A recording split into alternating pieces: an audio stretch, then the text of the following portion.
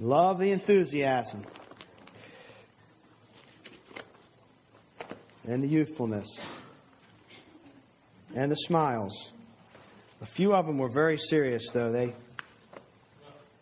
They forgot to smile while they were worshiping and singing. But they had the hand movements down, the actions. So that was great. Thank you so much. We're so blessed to be in a congregation where we love and enjoy children.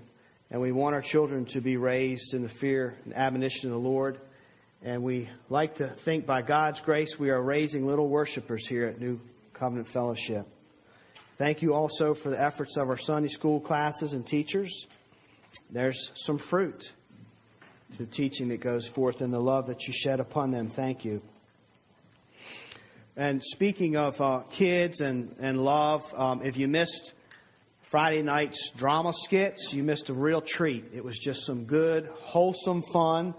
Special thanks to Michaela. Only Michaela could bring these kids out of their shells and memorize all those lines. And it was really a joy to see kids that we know here, worship with on Sundays, to just come out and be those little actors and actresses. It was outstanding. Good, wholesome fun. So thank you for that night of entertainment to the glory of God. And also, just another, while I'm thanking people, just running on and on and on, while I was riding up the driveway to come to church this morning, I'm just always so grateful for the grandeur and the beauty that we have here. And special thanks for all of those that take care of the grounds.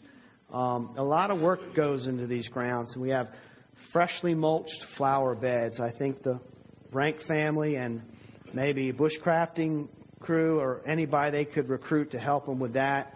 And, of course, our regular groundskeepers, Corky, Tom, and Butch, and anybody else that throws in. Thank you so much. It's beautiful. It's good stewardship for God's property. And so just driving here this morning, I was blessed by that. Well, we're back in Matthew chapter 5, and as you know by now, Matthew's gospel is about the King and His kingdom, and that's the message that Matthew has been driving home to us. There is a King. His name is Jesus, and He has a kingdom, and He is establishing His kingdom here on earth because heaven has visited earth. And we are now in chapter 5, and in chapter 5, of course, the King has made Himself known after approximately 30 years of obscurity. Now He's making Himself known. He has some followers. He has a few disciples around Him. He has a lot of people who are very curious about His power, and the way He speaks, just the way He speaks, demands a presence. And the things that He says seems to grip people's heart. And of course the miracles have people fascinated, and they're wondering, what could He be all about? And some people have realized that He is about the true God, and others are still wondering. But He is on the side of a mountain. This is called the Sermon on the Mount, where Jesus begins to get very serious about the message of the kingdom. And He is sharing with those within earshot, especially His little band of disciples, what it means to be in the kingdom, what it would look like if you took a person characterized by kingdom principles. And He's preaching the sermon, and we know it as the Beatitudes. And we've looked at those Beatitudes. And this morning our Beatitude is found in verse 7. And it is about mercy. So chapter 5 of Matthew, verse 7. Jesus says to the crowds, "Blessed are the merciful, for they shall receive mercy." The merciful. Are you merciful? Would people characterize you, if I mention your name, you mention my name, would the idea of mercy come to mind? Somebody really wants to get a hold of you, Mama Suggs. So mercy. What is mercy? Everybody knows what mercy is, but before I define what mercy is, first of all, where is the source of mercy? So let's just say someone is characterized by being a merciful person. Or maybe you have received lots of mercy in your lifetime, a lot of compassion, a lot of kindness. If so, what is the source? How would you go about becoming a merciful person? Well, of course, Scripture says that the bottom line or the source of merciful acts comes from God.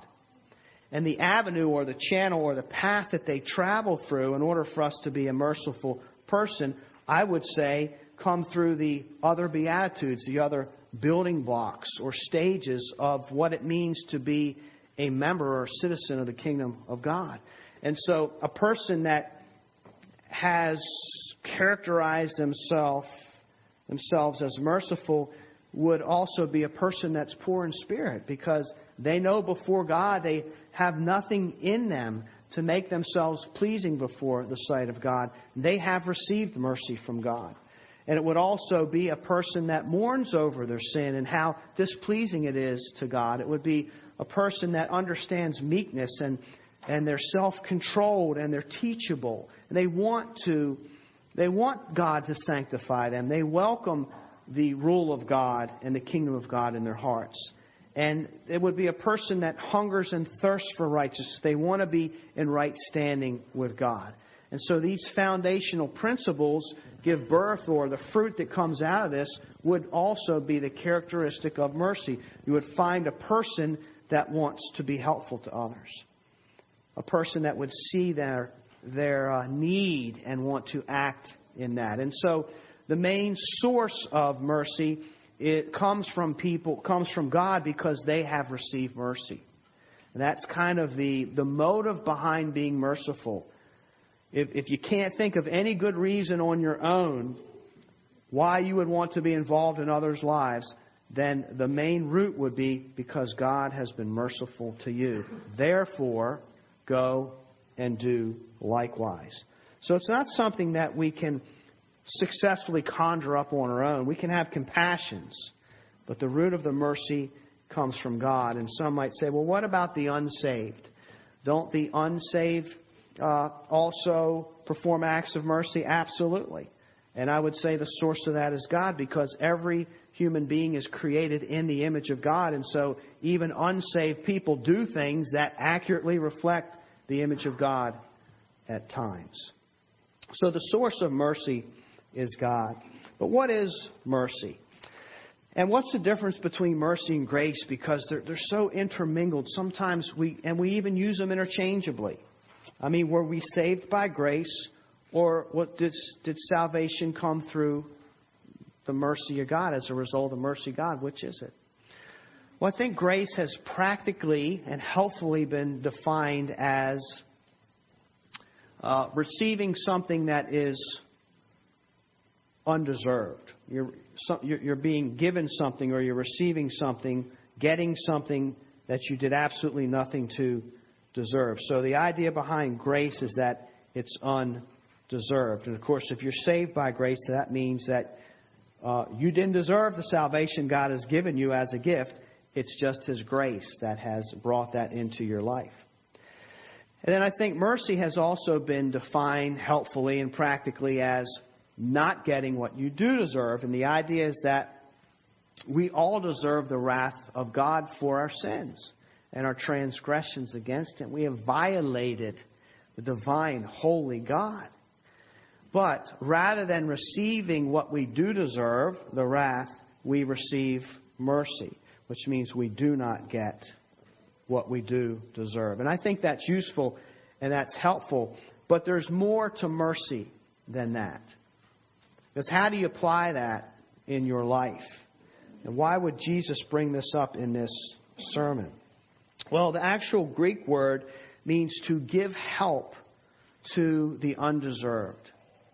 It means to relieve, offer relief to the miserable.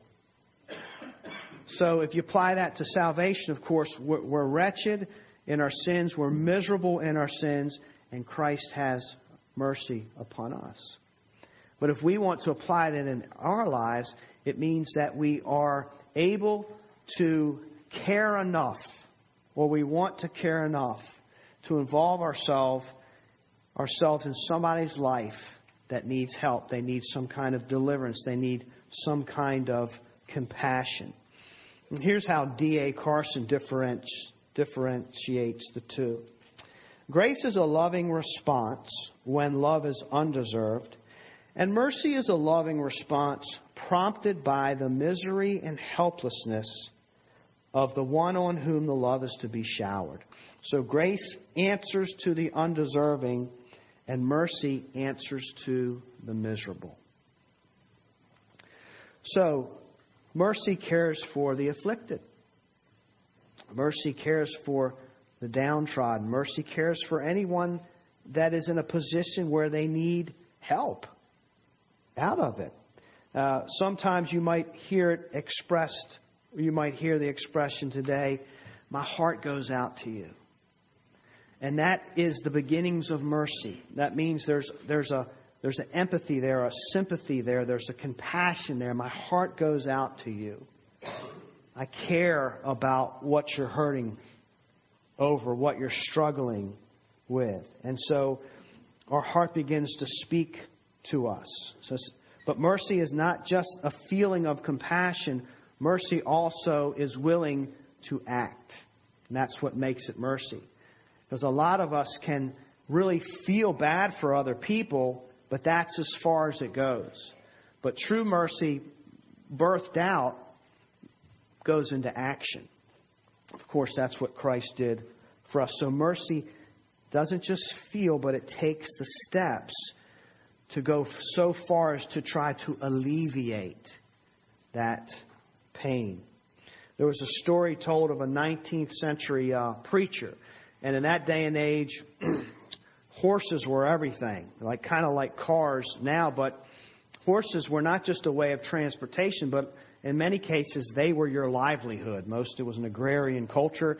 They were your livelihood. And a dear friend of this preacher lost his horse. His horse died. And so there was a crowd of sympathizers around him. I'm sorry for your loss, because they also had horses and they could see, wow, this poor guy, what's he going to do? I'm sorry for your loss. And the preacher stands in the crowd and he says, I'm sorry, 5 pounds. How much are you sorry? And he takes off his hat to take up an offering.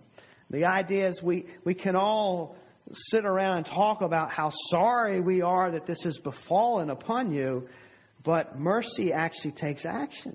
How sorry are we? How much do we care? How far will we let these feelings go? And then John MacArthur takes the idea even deeper by applying it to the merciful Christ. He says it refers to the ability to literally get into somebody's skin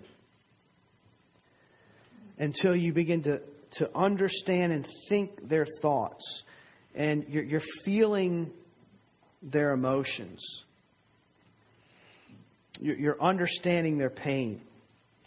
And it's more than a pressing wave of pity. He says it's an empathizing.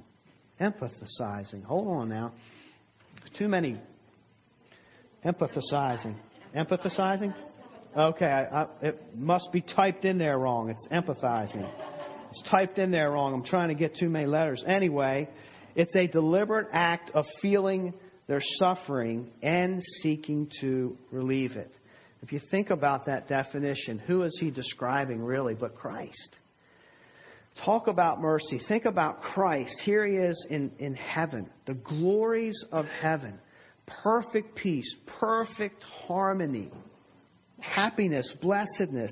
And he takes the form of a man. He puts on man's skin. And he comes down into this broken world. This world that's under a curse.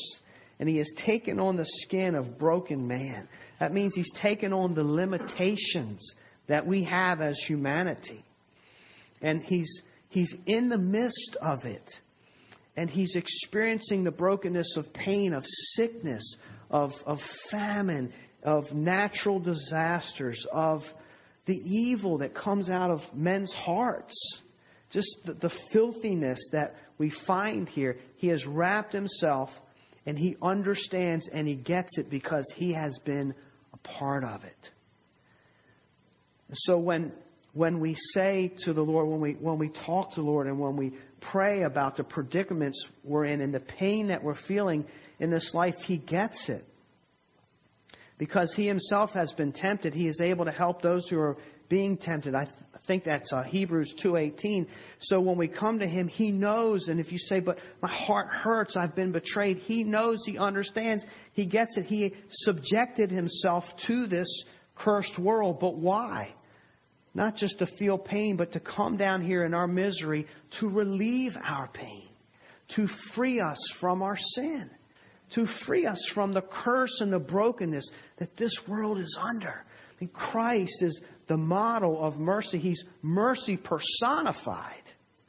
And that's who we want to emulate as we think about what would it mean in my life to be a person of mercy. Am I willing to be involved? Well, if you've read the Scriptures, you know that when Jesus wants to teach something very important, he often will teach or bring out a parable, or will offer a teaching where he presents the truth of what he's trying to teach and then the opposite. So to really hit it home, he'll say, here's what it looks like and here's what it really doesn't look like. We saw that illustration when we were learning about, well, what does it mean to be poor in spirit? Give me a picture of that. And then we were taken into the temple where we see this Pharisee who is thanking God in his prayers that he is not evil, wicked, and as miserable as that poor, cowering tax collector in the corner of the temple who's so ashamed of himself and his sin that he won't even lift his eyes to God, and he's just beggarly. He's asking for anything he can get. The Pharisee's glad he's not like that, and Jesus says, that beggar, the tax collector, he's the one that went home justified. So there's a picture of what it looks like to be true in spirit, to be poor in spirit, and here's a picture of what it looks like to not be poor in spirit. He offers us this as well to help us understand what it really means to be merciful. So I'm going to read a few of these examples. Matthew chapter 9, verses 10 through 13. Jesus, as he reclined at the table in the house, behold, many tax collectors and sinners came and were reclining with Jesus and his disciples. And when the Pharisees saw this, they said to his disciples, why does your teacher eat with tax collectors and sinners? But when he heard it, of course meaning Jesus, he said, those who are well have no need of a physician, but those who are sick. Go and learn what this means. I desire mercy and not sacrifice, for I came not to call the righteous, but sinners. And you look at that passage and you think, wait a minute, did I miss something here? How did Jesus pull mercy into this scene? What does this have to do with mercy? What's he getting at? He's quoting Hosea 6:6, and this was a time in the era of the Israelites when their hearts had really grown cold towards God. But they did not stop in offering their sacrifices to God. They continued to obey the rules concerning the sacrifices. And so they would come to the temple, just as the law said, and they would offer their sacrifices to the priest, and the blood would be spilled and so forth, depending on the kind of sacrifice it was. And then they would leave the temple. And in Hosea 6:6, it was when God said, I desire mercy in that sacrifice. What does he mean by that? Their hearts have grown cold. In other words, they were just going through the motions. They were being faithful.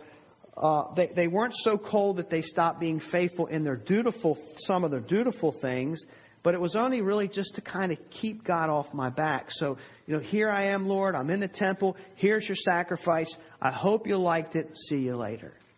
And God said, that's not how this is supposed to work. The whole purpose of the sacrifice The sacrificial system isn't just to go through the motions. It's to set your heart on fire for me. It's to put your heart on fire to worship me. It's not just about, it doesn't end with the sacrifice. All of that points to something else. And they were cold and callous. And Jesus, the ceremonies point to Christ. They point to the true significance of the law. And so the whole idea of the ceremony isn't so that we can just go through the motions and allow our hearts to get cold and say, I did my duty. That's where God says, well, I desire mercy. I mean, we could do this today in our modern age. We could let our hearts drift from God, but come to church and say, here I am in your presence, Lord, and I hope you're glad that I'm here, and I put my money into the offering plate, and I prayed. And not love God. And in a sense, that defeats the whole purpose of being here in the first place, because it's all about God. It all points to God. The signs and the ceremonies, the rituals, it points to God. And so when we take God out of the picture, then all the things down here really lose their true purpose, meaning, and significance. It's not just about putting money. See, the motive, the heart is wrapped all up in this. And I think one of the beauties of the Beatitudes is it really teaches us our hearts, because Jesus is saying, look, this is the kingdom I came to establish. Now, this is what it looks like. This is how we should be thinking. This is how we should be feeling around one another and feeling in the presence of God in the world that we live in. And it helps us to know if we're in the kingdom or not. And then if we are in the kingdom, how hot or cold are our hearts towards God? This is radical, countercultural, transformational stuff. It's almost like you give into it, you let God bend you, or you get out of the circle. And so Jesus pulls this Old Testament scripture into this New Testament scenario. And what the Pharisees were dumbfounded at is why this guy, Jesus, would be dining with tax collectors and sinners, because when you do that, you defile yourself. You make yourself unclean. Doesn't he get it that he's going to have to kind of go home and wash himself ceremonially? Who's laughing? What happened? What did I miss? My face? Okay. Go ahead and laugh. Get it over with. My face. I'm used to it. So, what's he doing? Help me out? No, so they just can't understand why he would involve himself in their lives. And he says, look, you have Bibles, you have your scrolls. Go home and unroll them and read this verse and read the context and story behind it, and then you'll get it, because you're not getting it here. And what he's saying is, you're so worried about your laws and your rules and staying clean that you can't even see the tremendous need in these people of God. You don't even see how far they are from God and how much they need Him. All you can think about is keeping yourself clean. So they're enslaved to the ceremonial cleanness at the expense of the spiritually sick. And the law was never given to keep people away from God. It was given to draw people and woo people to God. And you see how a cold heart, an unmerciful heart, and a self-focused heart can just turn the faucet of grace off in people's lives. They missed the whole point. So they are in bondage to a cold, heartless heart that loves ceremony, and that's it. Loves rules, and that's it. And that's what stifles the mercy of God. And God saying, this is the time for mercy here. Here's another one in Matthew 23 through 24. Woe to you, scribes and Pharisees, hypocrites! For you tithe mint and dill and cumin, and have neglected the weightier matters of the law, justice and mercy and faithfulness. These you ought to have done without neglecting the others. So he's not saying that even the smaller laws don't serve a purpose. They're a beautiful thing. Even the little tiny, great in greatest detail, ceremonial laws and rules of God are beautiful when taken in the whole context of the purpose and the meaning behind it. But it was never meant to pit some against the others so that we decide which ones we're going to obey and which ones we're going to neglect. And it turns out that they decided to focus on the smaller, easier rules to keep. They've neglected the weightier matters. You mean the law that God has given us, there's different weights and measures to it? There's different degrees of importance? Yeah. And it can work against each other when we lose the big picture of what the law is all about. And he's saying you lost the big picture. So you're over here trying to fulfill all these little things, and you have totally neglected these huge guns over here. What are the big guns? What are the weightier matters of the law? Justice, mercy, faithfulness. And little law keeping can actually become a huge hindrance to the bigger law keeping. The things that really matter. The little things don't really matter when you lose focus of the bigger things. So becoming obsessed with trivial rule keeping can very easily turn us into careless, unmerciful creatures. That's what the teaching, what is the enemy really, or the opposite of mercy, is when we get so involved in keeping our own rules and trying to stay clean ourselves and not be cognizant of the fact that there's a whole other world out there of hurting people that are very much in need. Probably the most powerful parable that teaches what mercy is, and I've saved it for last because it's the one that's most familiar to us, is the parable of the Good Samaritan. We're all familiar with that. We know that there's a guy laying in the path, and I'll read it in a second. He's laying in a path, and he's half dead. He's bleeding. He's very hurt. And a Samaritan comes, and he helps him out. And he puts Band-Aids and so forth and oils on him. But there's a reason that Jesus told that specific parable. There's a context to it. So what elicited this parable? Well, if we look at Luke chapter 10 and go back to 25, verse 25. Behold, a lawyer stood up to put him to the test, saying, Teacher, what shall I do to inherit eternal life? And he said to him, What is written in the law? Don't you love the way Jesus always brings people back to God's Word? Like Corky said last week, he actually believes it. He has great confidence in the Word of God. What is written? How do you read it when you unroll the scroll and read the words about it?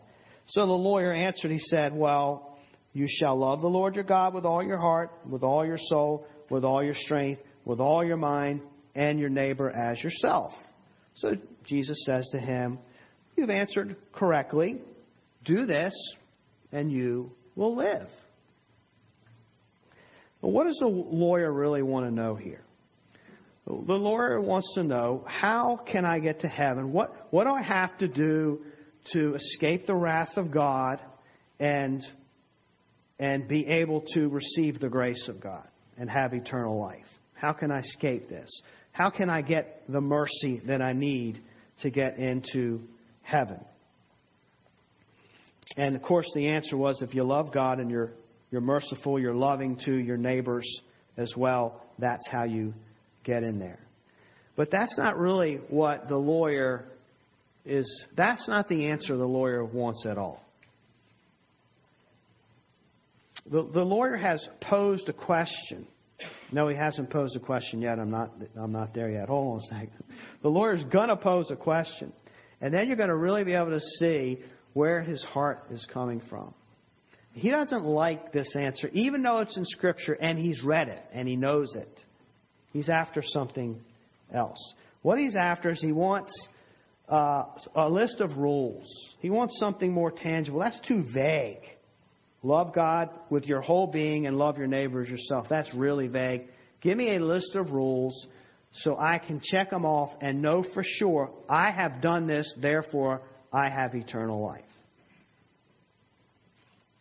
So he asked this loaded question.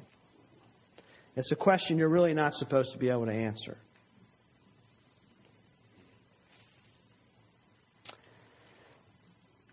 He says, desiring to justify himself in verse 29. Who is my neighbor? See, it's not good enough to just love my neighbor. I need to be able to check it against rules, laws, whatever, so I know for sure when I've actually obeyed it. Then I know I'm going to heaven. Who is my neighbor? So Jesus answers his question with a story. A man was going down from Jerusalem to Jericho, and he fell among robbers, who stripped him and beat him and departed, leaving him half dead. Now by chance a priest was going down that road, and when he saw him, he passed by on the other side. So likewise a Levite, when he came to the place and saw him, passed by on the other side. But a Samaritan, as he journeyed, came to where he was. And when he saw him, he had compassion. He went to him and bound up his wounds, pouring on oil and wine. Then he set him on his own animal and brought him to an inn and took care of him. And the next day he took out 2 denarii and gave them to the innkeeper, saying, "Take care of him, and whatever more you spend, I will repay you when I came back." And here comes the question. Which of these 3 do you think proved to be a neighbor to the man who fell among the robbers? How are you supposed to answer that? Well, the answer is so obvious. He says, the one who showed him mercy. And then Jesus again says, go and do likewise. So he brought him right back to what it was. Go and do likewise. So in this parable, Jesus effectively paints a picture. This is what mercy looks like. This is what mercy does not look like, if you're wondering what mercy truly is. Well, what do we find here? 4 things John Piper mentions. There's 4 things right in here. 4 dimensions to it. First of all, you notice, verse 33, you see a need. You see somebody who's hurt. In this case, the guy is half dead and beaten and robbed. Then secondly, not only do you see, but you respond internally. You have compassion. So rather than like the Levite and the priest who see the same thing and have a different reaction, they are not moved towards that person. They're moved towards their own selfish hearts. Let's get around this person so I don't have to be involved and I don't have to get unceremonially clean. I got to be careful what I do or how I look when I say that so you don't laugh at me, whatever it was. So that's what they're concerned about. And then third, it responds in practical ways. He sees, he feels pity, and he goes and administers the ointments. And he brings relief. The guy's bleeding. He's hurt. And then, fourth, Piper says it happens even when the person in distress is by religion and race an enemy.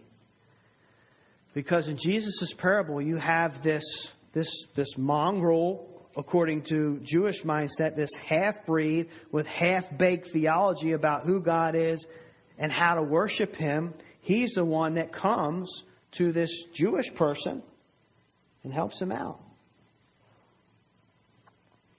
So that's mercy, an eye for distress, compassion that materializes into actions, even if it is someone on the other side of the fence. The priest and the Levite are the example of what mercy is not. And you have to love Jesus' practicality here when he says, who would you want to walk by you if you were in need? Picture yourself in this. What would you want mercy to look like if you're the one who really, really needs help? I mean, how can you not answer with the right answer or response? That's mercy. All the other two cared about was being ceremonially clean. So, as we look at these passages, we see that the potential hindrance to heart-transforming mercy is a coldness of heart, staying in our own little world, keeping ourselves clean, and fulfilling enough rules to make us feel like we're right with God, to the extent where we shut others out. And then what happens is we grow cold and callous, hard-hearted against all of the needs in this world. And that's not what God is after. Mercy is one of the weightier matters. I mean, it's right there in Scripture. It's one of those things that are if you're going to neglect anything, if you can't do it all and you're going to neglect anything, don't neglect this.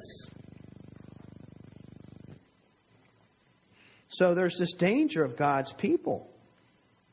There's a danger for God's people to get focused on the wrong things, to get focused on the trivial things. And you'll notice this in this parable that mercy, to be a merciful person, is very costly. It can be very costly. It's not always very costly, but it will always cost something. This Samaritan gave of his time. He gave of his money, his possessions, things that he had on his person for his own travel and his own convenience. He really looked out for this guy. And so he lost important things in a sense that perhaps will never be regained. The time that he lost, we don't know what he was doing. So mercy often comes at a great cost. Sam mentioned, I think it was Keller's teaching about burdens. How do you bear one another's burdens? That's another scriptural mandate. You can't do that without some kind of personal cost. Because if you're carrying 100 pounds and you just can't do it anymore, and you need help, you're stopped dead in your tracks, and I'm going to come and help you, I might just take a little corner of it and get a couple pounds of it, whereas somebody else might get the other 98, but it's at a cost to me. There's no way I can help you carry your burden without a personal sacrifice, without giving you something that I have. It's just, you can't do it.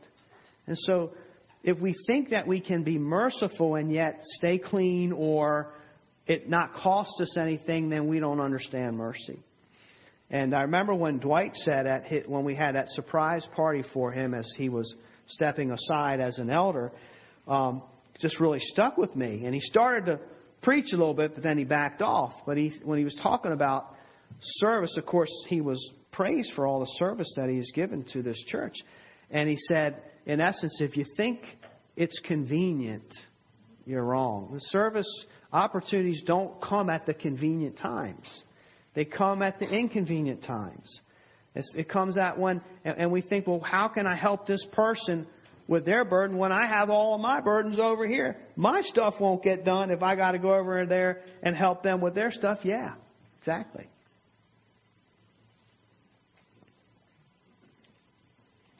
Hard teaching. How is it even possible? Why would anybody want to be merciful and involve themselves in other people's lives? I mean, why would I want to stay here after church and talk to somebody who's hurting when dinner's cooking at home and I could be eating? Well, the thing that can help break through that flesh is because I can become aware of how merciful God has been to me. I mean, there's a sense in which we've all been that half-dead, mugged person dying and bleeding because of our own miserable sin and brokenness. We know what that's like, and we know how good it feels to have the mercy of God just wrap His arms around us and say, you don't deserve it, but I have pity and compassion on you, and I'm going to pick you up out of this bad place and help you along. That's a vision of kingdom living. That's a vision of the kingdom outpost that I hope that we are, to the glory of God. A people where much of our society is so individualistic, we just really are tempted to turn away.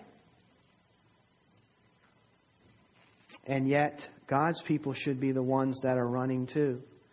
You want a vision of running to the aid of those that really need help at personal cost, then remember 9/11. When all of the servicemen, all the firemen, all the police officers, you have this burning building. People are jumping out of windows because to keep from getting burned. I mean, this place is dangerous. It is about to collapse. And everybody that possibly can, in any way they can, are trying to get away from it. And these guys are running into it to help, to offer relief. Man, that is a picture of mercy. That's a reflection of the image of God. And that's what Christ does.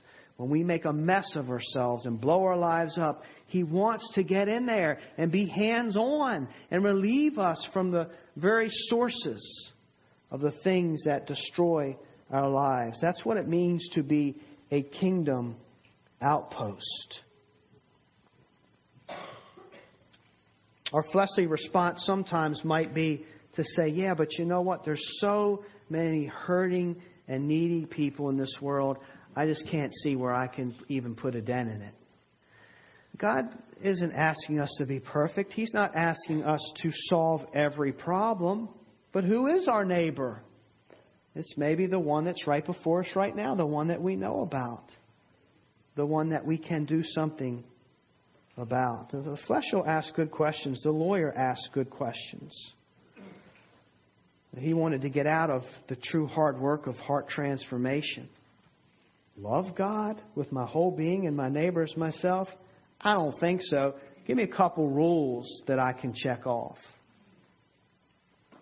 Give me a list of rules that I can show the Father of why I deserve to be in heaven.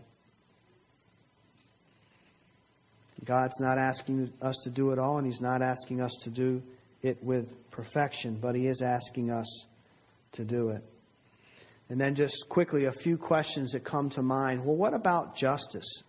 Doesn't it seem like mercy and justice often work against each other? Because some of the people that, a lot of the people that are downtrodden and are in need of tremendous help are also those that have been unjust. And that's the reason that they are in this problem. Maybe there's been some criminal activity, or there's been a lot of sinful living. What's the balance? Well, mercy doesn't cancel out justice. Justice is still in a weightier matter of the law. Obviously, God still is concerned. He is a God of justice. He's both just and merciful at the same time. It still matters that a transgression has happened. The reason that God can be merciful is because the penalty has been paid. Nothing's been swept under the carpet here. At a great cost to Himself, He is able to be merciful. So they work together. It's just that sometimes God doesn't give us the whole punishment that we deserve. But it's always for redemptive purposes. And there are times in our lives, if you keep the big picture in mind, the whole purpose for justice is to bring us to God. The whole purpose for mercy is to bring us to God. So there might be times, just for example, as a parent, you don't want to spare the rod and spoil the child, so to speak. That's right there in Proverbs. So we have to discipline, we have to execute justice, but there's going to be times where we have an opportunity to also teach our kids about mercy and say, though you deserve this, I'm not going to punish you in that way, in order to teach you about the mercy that God has on us. It's another teaching opportunity. And that can be applied in many ways. So they mingle together. Of course, at the cross, as we sang about this morning in our worship song. How do I know when to exercise one over the other? Is this a time to come down with justice? Or is this a time to actually be the merciful one and just love on this person, say through their sin or whatever hardship they're going through? Now that is a great question. How do you know how to balance it out? And the answer is you don't really know. There's no book that you can... The Bible doesn't give us answers to every particular situation that we will encounter in life, though we might wish that we had that. Is this a time for justice or mercy? What do I do here, Lord? It doesn't give us that. But what it does is it gives us... Scripture's aim is to produce a certain kind of person. A certain kind of thinking that flows out of us because we are worshipers of God and we're looking at ourselves and the world through His eyes. So when we seek after God and we desire to be poor in spirit and mourn over our sin and hunger and thirst for righteousness and be meek, be merciful, it happens. It's not through a list of rules, but by allowing... I like what Martin Lloyd-Jones says. We're not meant to control our Christianity, but rather our Christianity is meant to control us. So we don't always get the lightning bolt out of the sky. It's just being like Christ and loving God. And then lastly, a lot of people say, well, wait a minute. Doesn't this verse say that if you're merciful, then you receive the mercy of God as it works salvation? And what this is really about is this is evidence of salvation. So blessed are the merciful. God is looking down from heaven, so to speak, or He's observing our merciful deeds and acts. And He is well pleased because of the fruit that His mercy has produced in our lives. So this is evidence of a merciful God. It's evidence of salvation. It's confirmation of God's mercy in this person's life. As we were studying the book of Jonah this morning in Sunday school, I could hardly sit in my seat as I realized the implications of Jonah. And if you're able to come to Sunday school, I just want to invite you. It's great teaching. It's great conversation. And this morning we were wrestling with Jonah. And he's on this ship. You know the story. And he doesn't want to obey God's command to go and witness to the Assyrians. They're very wicked people. And for good reason. It's a very, very hard command for him to do that. They're not like on the best terms, the Hebrews and the Assyrians, by any means. And yet, he refuses to go and he flees from God. And I'm just sitting there thinking, knowing what I was going to preach on, I thought, what's the real problem with Jonah? He has absolutely no mercy. He just wants to stay in his own little world, and there's a very dangerous society and a very dangerous city over there filled with violence and paganism. They don't know God. They don't care for God. They're destroying one another and anybody else they come into contact with. And he could care less, and he doesn't want to be involved. He only cares about himself. He's turned his back on the rest of the world.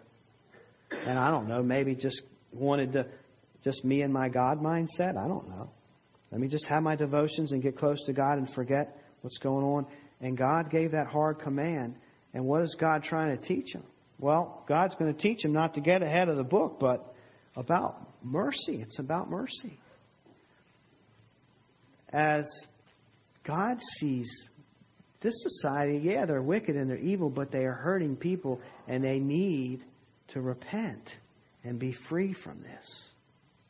We live in a hurting world, and we can sit here and down it and dog it all we want. But God has sent us as kingdom people to alleviate that, to be a light in the darkness, to be the people who care instead of turning our backs and just going on about our lives.